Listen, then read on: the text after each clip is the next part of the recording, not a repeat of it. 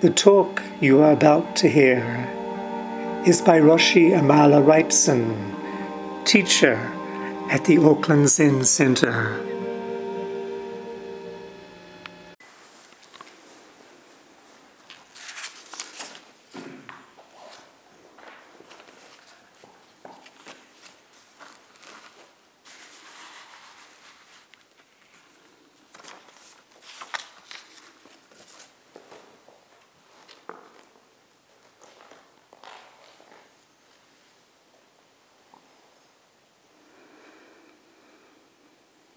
Today is day 2 of our summer 7-day session.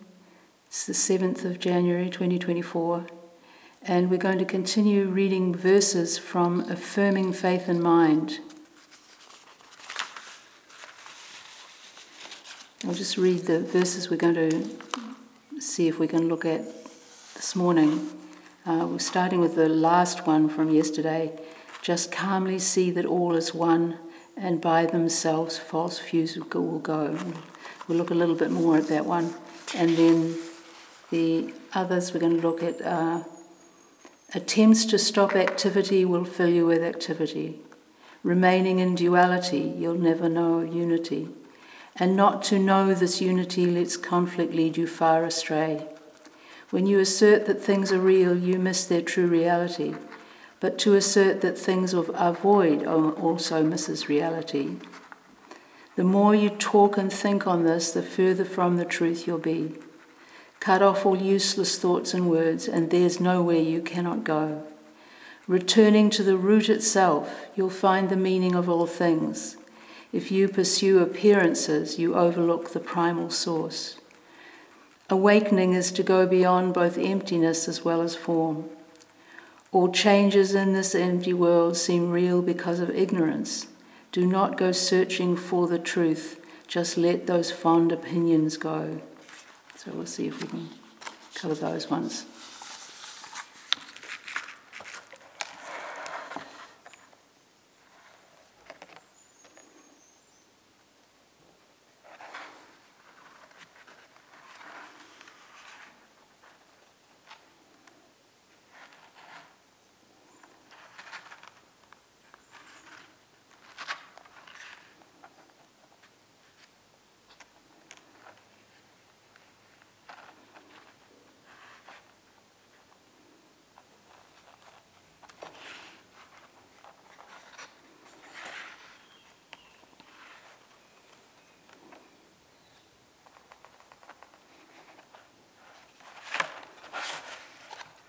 So just calmly see that all is one, and by themselves false views will go. This is Master Sheng-Yen's comment on this. Seeing that all is one means making no distinction between sage and sentient being, or between subject and object. This is another way of describing the totality of space. When you experience everything as equal, all distinctions will naturally disappear. While remembering not to abide either in existence or emptiness, you should also know that existence and emptiness are not separate. This is a very, very important point, a central teaching within our tradition. When we chant the Heart Sutra, we repeatedly say this line: form is emptiness, emptiness is form. Form is no other than emptiness, emptiness no other than form. Yet, is everything really the same? Once I said that Buddha sees all sentient beings as the same and is aware of every single thought in the universe. Someone raised the point that if the Buddha's mind was constantly being bombarded with such a tremendous influx of thoughts, it would not be a very comfortable state. This would mean that the Buddha's mind is like a garbage can, and that all thoughts of all sentient beings are being dumped into it. That would certainly be a heavy burden on the Buddha. If you take a snapshot with a high-quality camera, everything in the front of the lens will be imprinted on the film in minute detail. You can see the tip of each blade of grass and the outline of every leaf. Yet the camera does not think, how annoying, all this drunk is trying to get my attention. No, in one shot it takes everything without making distinctions among the objects, whether they are good or bad, long or short, green or yellow. But just because the camera does not make distinctions does not mean that the images on the film will appear confused or in the wrong order. On the contrary, everything is there clearly and in place. The Buddha's mind is like this. Having an equal mind means that there is no conception of relativity between things. Everything is absolute in the sense that there is no separation between you and others, between past and future. Because you see everything as equal, you would not choose one thing over another. Yet as soon as there are no longer any differences, it is as if existence simply disappears.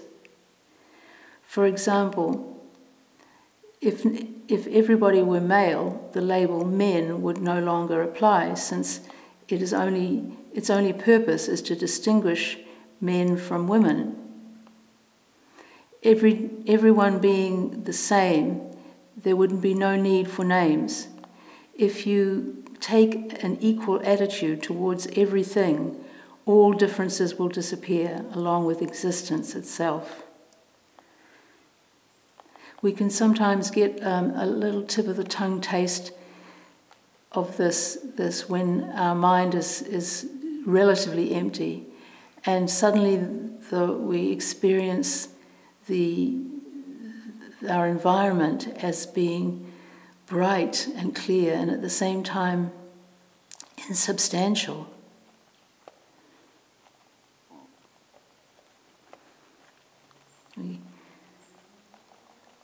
Most of the time our view of things is clouded over with all our opinions and thoughts.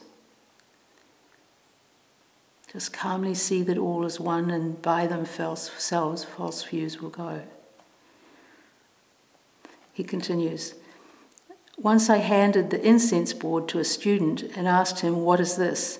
The incense board is the name that they use in Chan and Chinese Zen for the kyosaku, the stick. So he hands the stick to a student and says, what is this? The student grabbed the stick, shook it a few times, and shook it a few times. He did that because there was no name for it.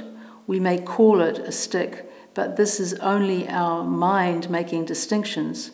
Why must we call it stick? Quite rightly, why can't we call it rabbit or engine? During a retreat, I stood in front of a certain person. I asked him, who is standing in front of you? He replied, an egg. I was very pleased to be an egg. When the retreat was over, I asked him, why is Shifu is like sensei, why is Shifu an egg? He answered, when Shifu asked me the question, I did not have any thought in my mind at all. Since I had to give an answer, I just said something, and the word egg spontaneously came out of my mouth. Later I thought, that isn't quite right. How can Shifu be an egg? But I said it, and it said. When he said egg, it was the correct answer. In fact, whatever he said at that moment would have been the correct, because he did not have any thought in his mind. He was in an absolute state, not making any distinctions. But once he began to entertain doubts, he lost the answer. Perhaps in this retreat I will also stand in front of you and ask, who is standing in front of you?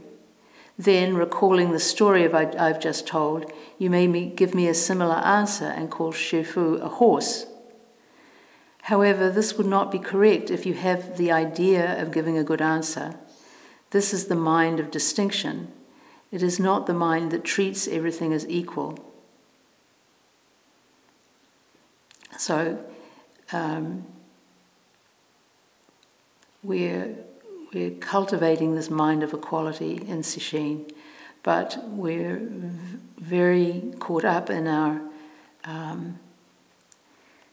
ideas about being right and wrong, giving a good answer, impressing the teacher, all these things. And these don't dissolve immediately. We have to come up against them again and again. But the way beyond them is simple and straightforward. Just calmly see that all is one, and by themselves false views will go. To just unite with the practice. That's how we see that all is one.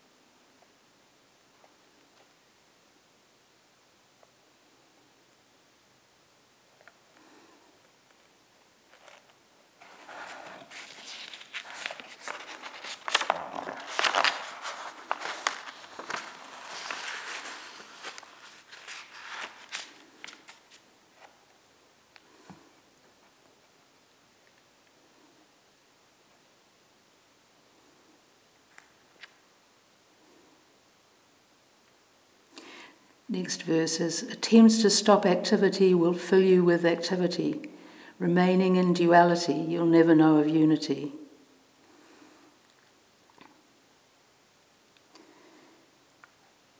If we try to get to a state of greater stillness and calm, then that generates activity, agitation. It pulls apart reality into me over here wanting to get over there. And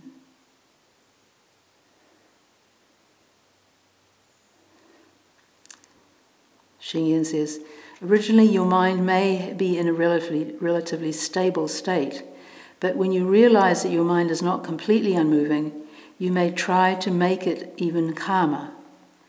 However, the effort to still your mind will cause it to become more active. The mind that makes no distinctions is unmoving. There are no ups and downs. If you try to eliminate the ups and downs, it would be like observing a pan of water. There are gentle ripples on its surface, but you want the surface to be completely still, so you blow on the water to flatten it out. This creates more ripples. Then you press the water with your hands to stop it from moving. The outcome is even more agitation. If you were to leave the water alone, the ripples would eventually subside and the surface would be still. This is a lesson we need to learn over and over again. If you were to leave the water alone, the ripples would eventually subside and the surface would be still. Common sense tells us that we cannot force the water to become calm. When it comes to practice, however, it is difficult for us to apply the same principle.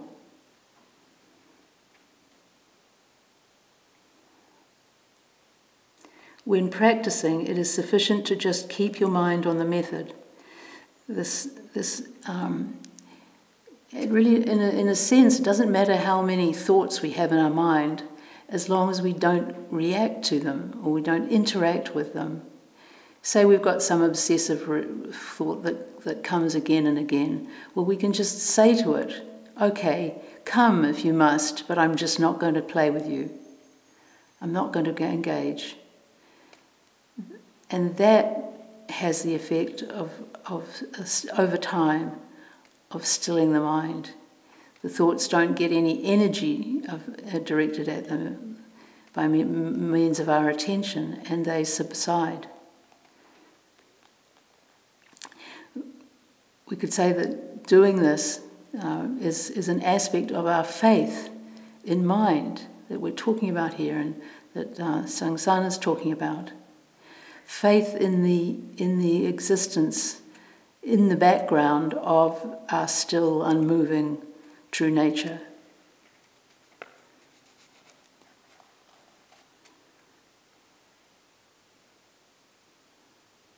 When practicing, it is sufficient to just keep your mind on the method. It is unnecessary to reflect upon how well you are doing or compare whether you are in a better state now than you were half an hour ago. During the evening talk, that means Doksan, I may ask you, how are you doing today? At this time, you are allowed to express your feelings. But when you are practicing, you should definitely not investigate your mental state and judge your practice. It's a fine line. Obviously, I want to find out how people are doing when they come to Doksan, but at the same time, it's not helpful to get too focused on how I was before, how I am now, what I'm likely to be doing later on. All of this discursive or linear stuff can just get in the way. But I may, on occasion, ask you, how are you doing? I hope you will tell me.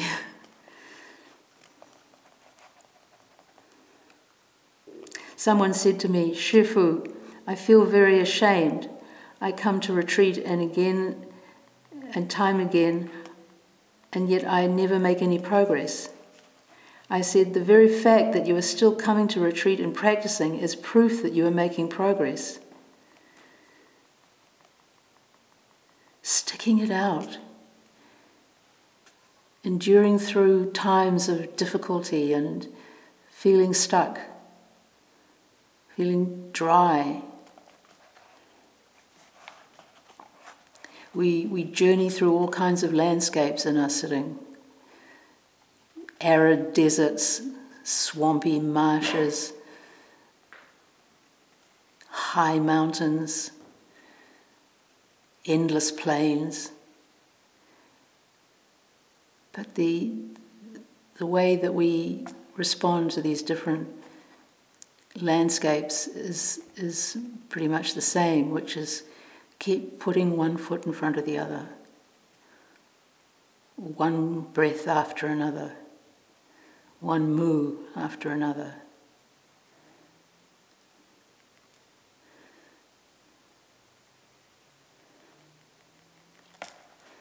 Years ago, when the centre wasn't very old, it was maybe 2 or 3 years that we've been going, we had 2 teams in the Oxfam Challenge trail walker, 100k walk. And I'd never done anything like that before and got blisters pretty early on in the process, so my feet were really, really painful. And I know that I wouldn't have been able to do it if I hadn't had many, many sessions under my belt to keep me putting one foot in front of the other, not thinking ahead, not looking back, but just one step at a time.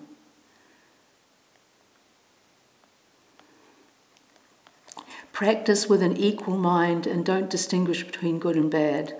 Do not compare your condition before and after the retreat or judge whether the method you are using is right or wrong.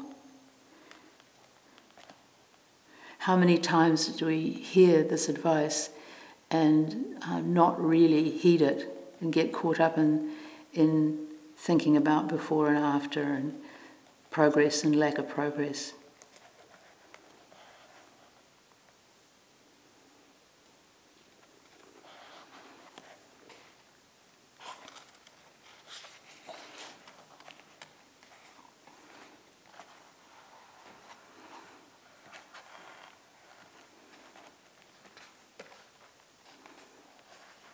Remaining in duality, you'll never know of unity. In another translation of this, it's got stagnating in duality.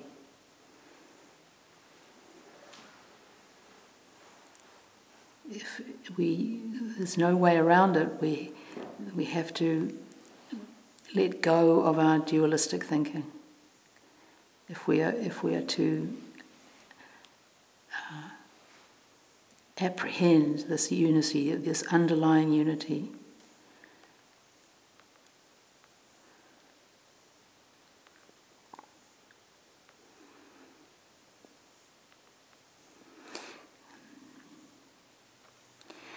Master Sheng-Yen says, whenever you make distinctions, your mind is in opposition. Opposition implies a duality. When we make distinctions, there's always a subject making the distinctions about an object.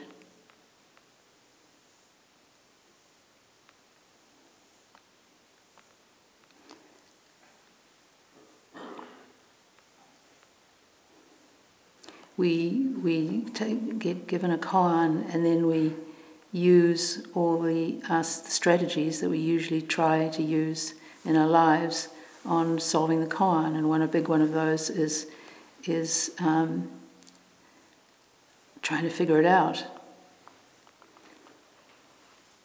Master Sheng-Yen says, a practitioner usually wants to attain enlightenment or Buddhahood, but this creates a duality of subject and object. The person who is seeking to attain is separate from the attainment, the object of his search. In seeking to become one with the Buddha, she separates herself from it. This is the state of opposition, of duality. Or perhaps the practitioner knows very well that he has never been separate from the Buddha, but since he has not yet experienced this unity, he seeks the Buddha within himself.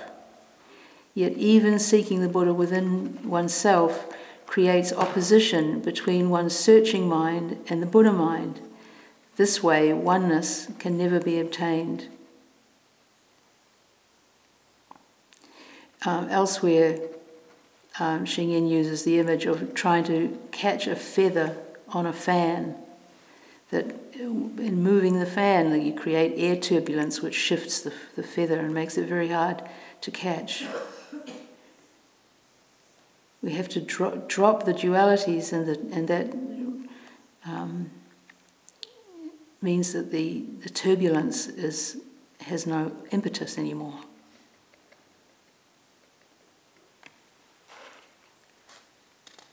It's a very subtle process.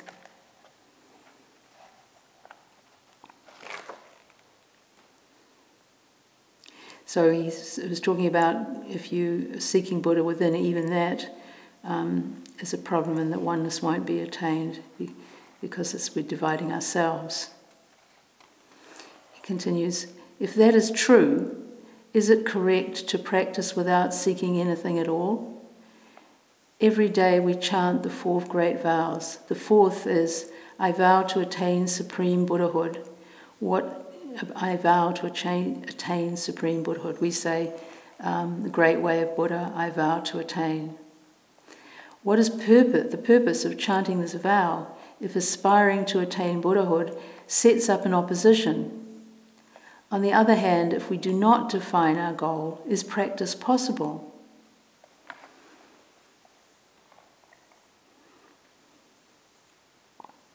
If we don't define our goal, is practice possible? If you really believe that there is no separation, then it is possible to practice without opposition. You must have faith in the fundamental unity to truly begin practicing. However, most people remain in duality. They may speak of one God, but they see themselves as separate from God. But in Chan, at the very beginning of your practice, you must have faith in non-duality. It is the same unity in the Gongan, the koan. And then he quotes the koan. The myriad dharmas return to the one. To what does the one return? The myriad dharmas return to the one. To what does the one return? In other words, if all existence comes from one God, where does God come from?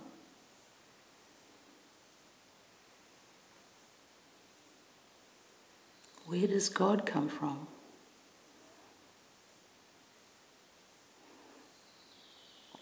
The emphasis in Affirming Faith and Mind is on practice. Many of you are practicing counting the breath. The goal of this method is to reach a unified or single-minded state. After you get to the point where there are no thoughts other than counting, eventually the counting just naturally stops. The numbers disappear, the breath disappears, and the idea of counting the breath is gone. The only thing left is a sense of existence. Using a Chan method such as a Huado, it's another way of talking about a koan, may have a similar result in the beginning stages. At a certain point, the Huado may disappear, or you simply cannot use it anymore. But this does not always mean that you have reached a single-minded state. You may still have the thought of trying to use the Huado, only when the thought of practicing is gone will your mind be in a peaceful state of oneness. A person who has experienced oneness is different from an ordinary person. Her faith is stronger than one who can at best intellectually understand what it means to have no distinctions in one's mind. To personally experience it is quite another thing. And it gives us strong impetus to keep going when we've had this experience, when we know it's possible, when we've caught a glimpse of a mind without distinctions. It can help us through many ups and downs.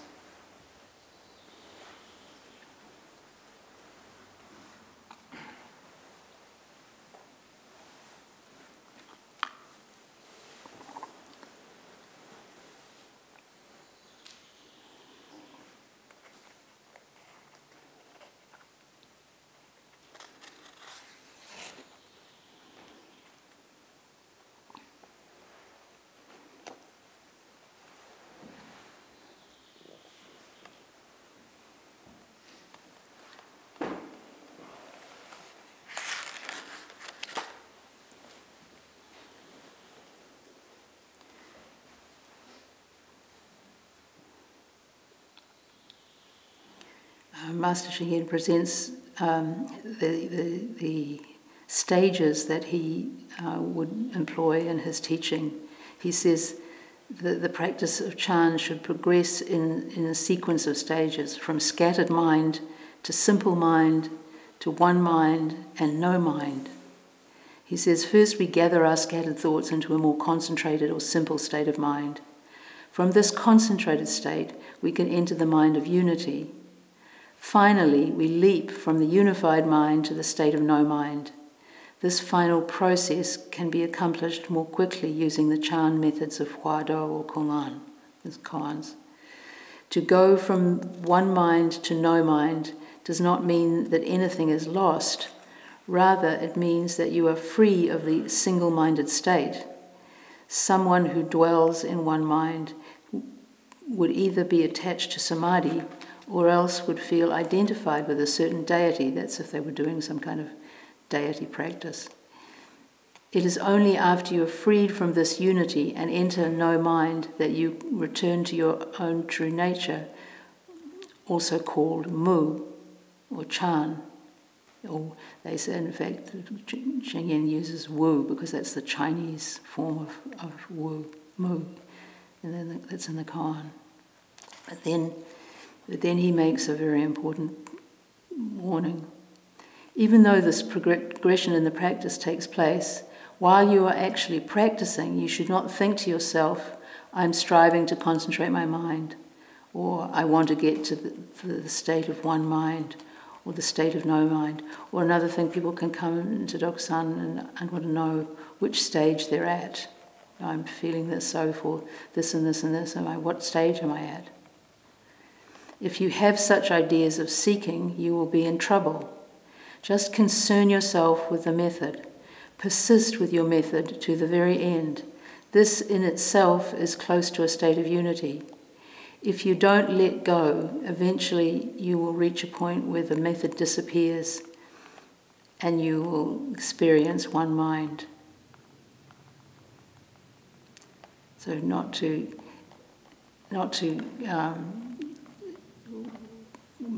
wonder what stage we're at. It's a little bit like lifting off the lid off a pot that's almost at the boil on a weak element. You can go off the boil completely if we keep on checking on it.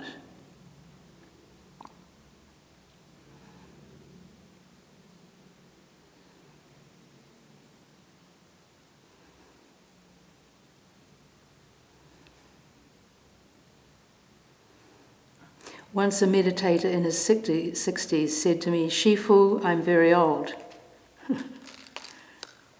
I'm very old, yes. I may not have many years left. I really would like to get enlightened as soon as possible.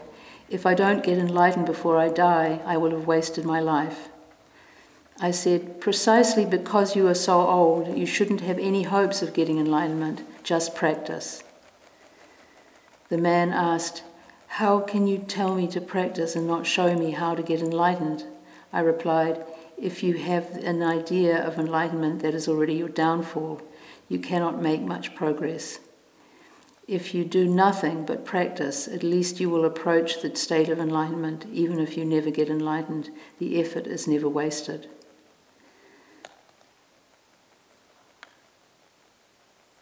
There's a saying within the Vajrayana tradition: abandon all hope of fruition. Obviously, we come to practice because we want the fruits of practice. But once we're practicing, we have to abandon all our notions about those fruits and just practice for the sake of practicing.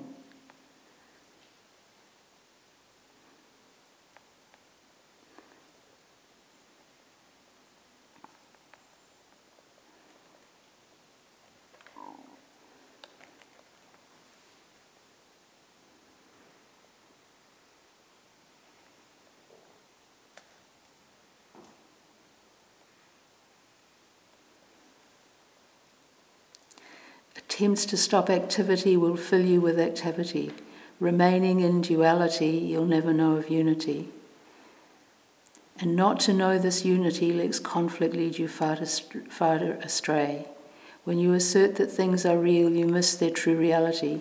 But to assert that things are void also misses reality.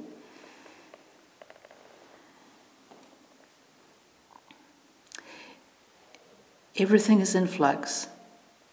Everything changes. Everything is like that water that had ripples on the surface. Dynamic, moving, shifting, due to all kinds of causes and conditions coming together. If we try to pin things down, then we miss this reality of dynamic movement. But then we also fall into error when we assert that everything is empty and in flux and fluid.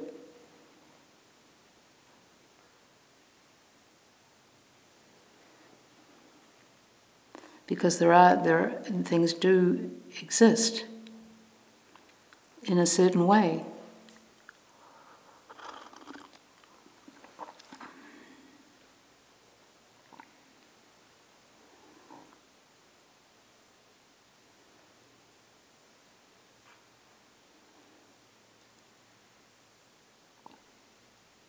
The more you talk and think on this, the further from the truth you'll be. Cut off all useless thoughts and words, and there's nowhere you cannot go. Now this can refer to ordinary talk, or it can also point to our an inner monologue. One of the big mistakes we can make is for instance in breath practice, is having a kind of inner monologue commentary on what we're doing. Somebody described this as like being alone with our thoughts. It's not enough just to sit there with parts of our mind on the breath and a commentary going on. It's really right from when we sit down on the cushion and take the first breaths to actively keep coming back with energy, actively letting go of whatever gets in between us and our thoughts and our breath. Cut off all useless thoughts and words, and there's nowhere you cannot go. Cutting them off is a helpful image. Sometimes we'll suggest that people work in this way of cutting off. It's like Manjushri on the altar here, who has a sword in one hand, and it's the delusion-cutting sword. If you're recognizing that your thoughts are useless and not helpful, then to just lop them off, cut them off, because they're fundamentally insubstantial anyway. We don't have to surgically remove them, just chop, chop, chop, one after another.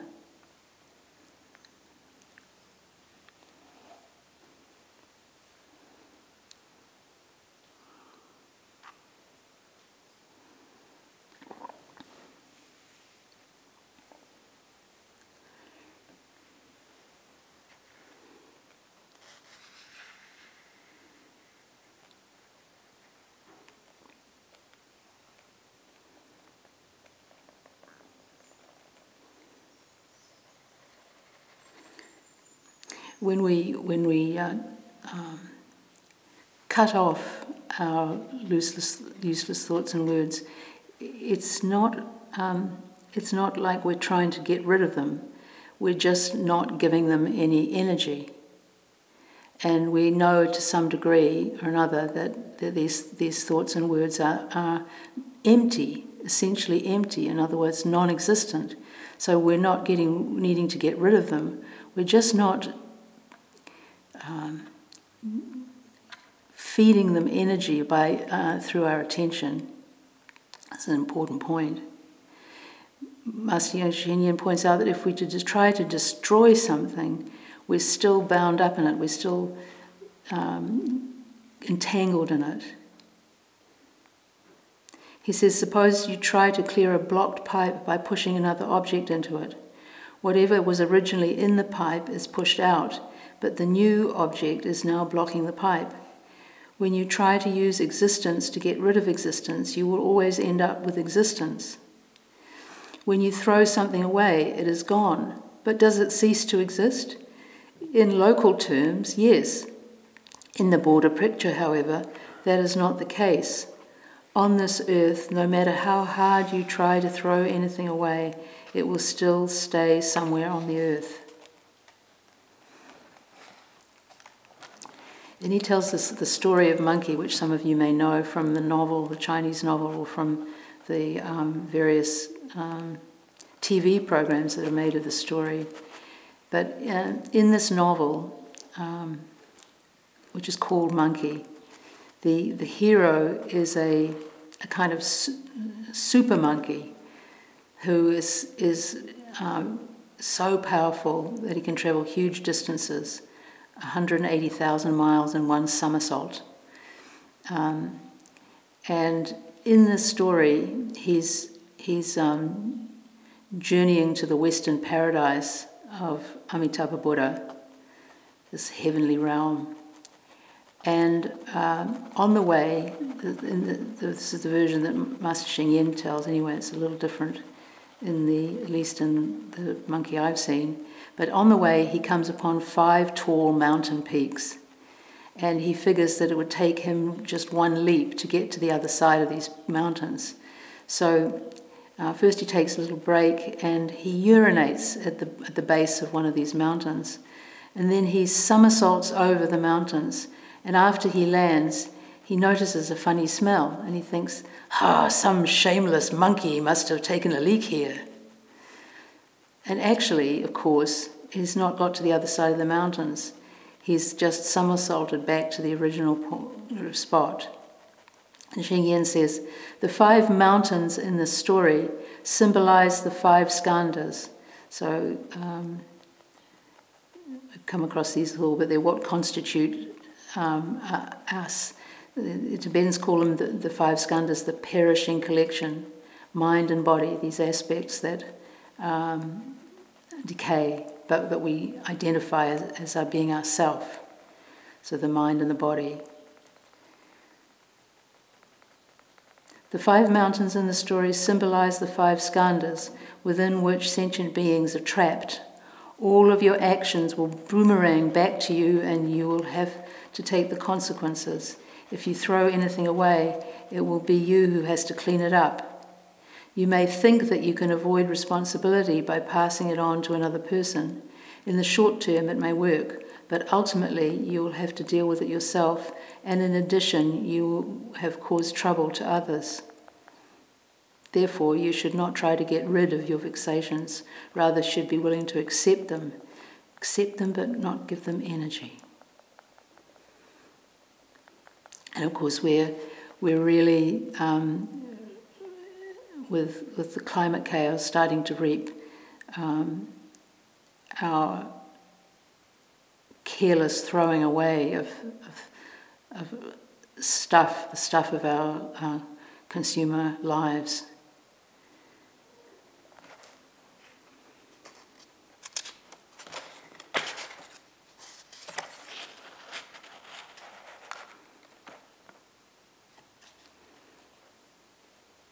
More on the subject of talking. The more you talk and think on this, the further from the truth you'll be.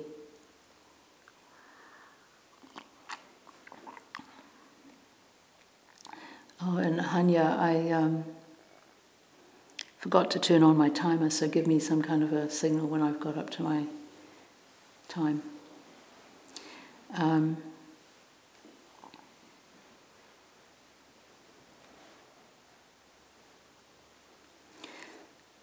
So one of the very helpful... you need this. 42 minutes. Okay, thank you. Not very much time left here.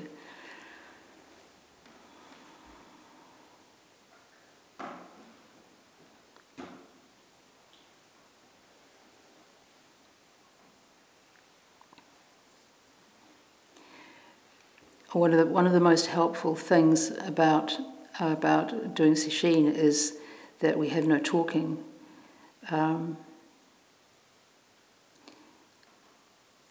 It's can't emphasize enough how important it is to maintain this guideline for others, if not for ourselves.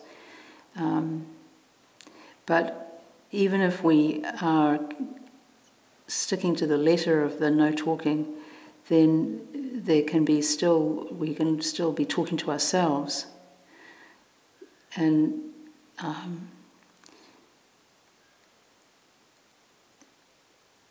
we'll just get further and further away from the truth if we are just allowing this inner monologue to keep going. So it's something to be very vigilant about. Catch ourselves and keep cutting off the thoughts and words, useless thoughts and words. Returning to the root itself, you'll find the meaning of all things. If you pursue appearances, you overlook the primal source.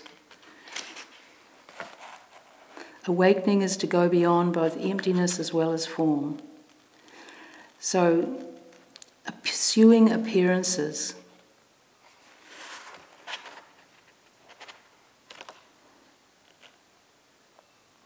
Appearances refers to this world of form that we live in.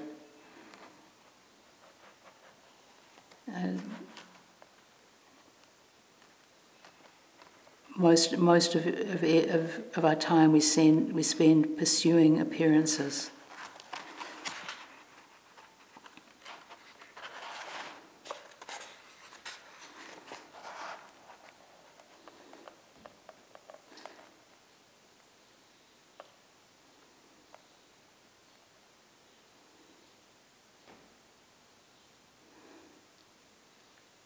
In practice, you try to illuminate the world around you.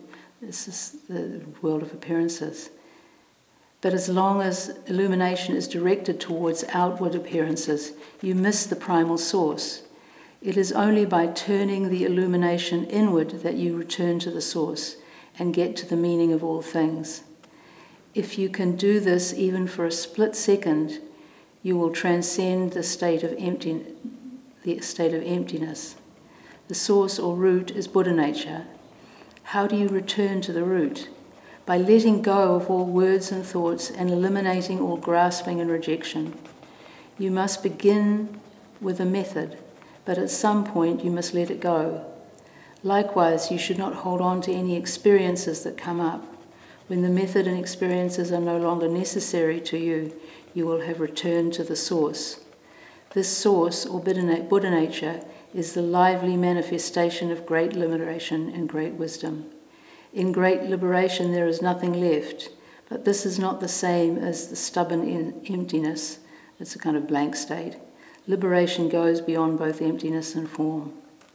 We don't get stuck in appearances, nor do we get stuck in the primal void. I'll just finish up, we're running out of time, with something on thoughts from another source. This is from a book, Not One Single Thing, a commentary on the Platform Sutra. And it struck me as an important reminder, just what he's saying here about thinking, because I think we hear all these admonitions in the Affirming Faith of Mind and elsewhere to let our fond opinions go, to abandon thought, to cut thoughts off, thoughts and words. And we may think, well, if we do that, surely we won't be able to function in the ordinary world. And Harada Roshi says here, non-thought does not mean not to think. It means not to be carried away by a particular idea. We are humans, so of course we think. That's what humans do. It has even been said that humans are legs that think. I hadn't heard that. Legs and arms that think. The purpose of Zen is not to become people who don't think, but to think only when we need to, not to be lost in unnecessary thoughts, but to see what is most necessary right now. If we cook rice, we have to think about how much to cook and how to do it the best way. If we're chopping wood, we have to think about the best way to chop, or if we grow vegetables, to think about the best way to cultivate them. But people are always thinking instead about how they look to others. When it is cold, put on clothes. When you are hungry, just eat. No extra decorations need to be added to these actions. When you are sick, become sick completely. When meeting a crisis, instead of grumbling and saying, why did this have to happen to me? Just become that crisis completely, without separating from it and complaining. Don't think about extra things, but live totally embracing just what comes to you, not carrying thoughts about the past or wondering what's going to happen in the future. If you only think what is necessary, you won't be carrying the past around, thinking, I should have done that, or, oh, if only I'd done it that way. We miss the present when we carry around these kinds of thoughts. Live this moment fully in the most appropriate way. Live this moment fully in the most appropriate way. Just this inhalation, just this exhalation. Just mu. Cut off all useless thoughts and words, and there's nowhere you cannot go. Returning to the root itself, you'll find the meaning of all things. We'll stop here and recite the 4 vows.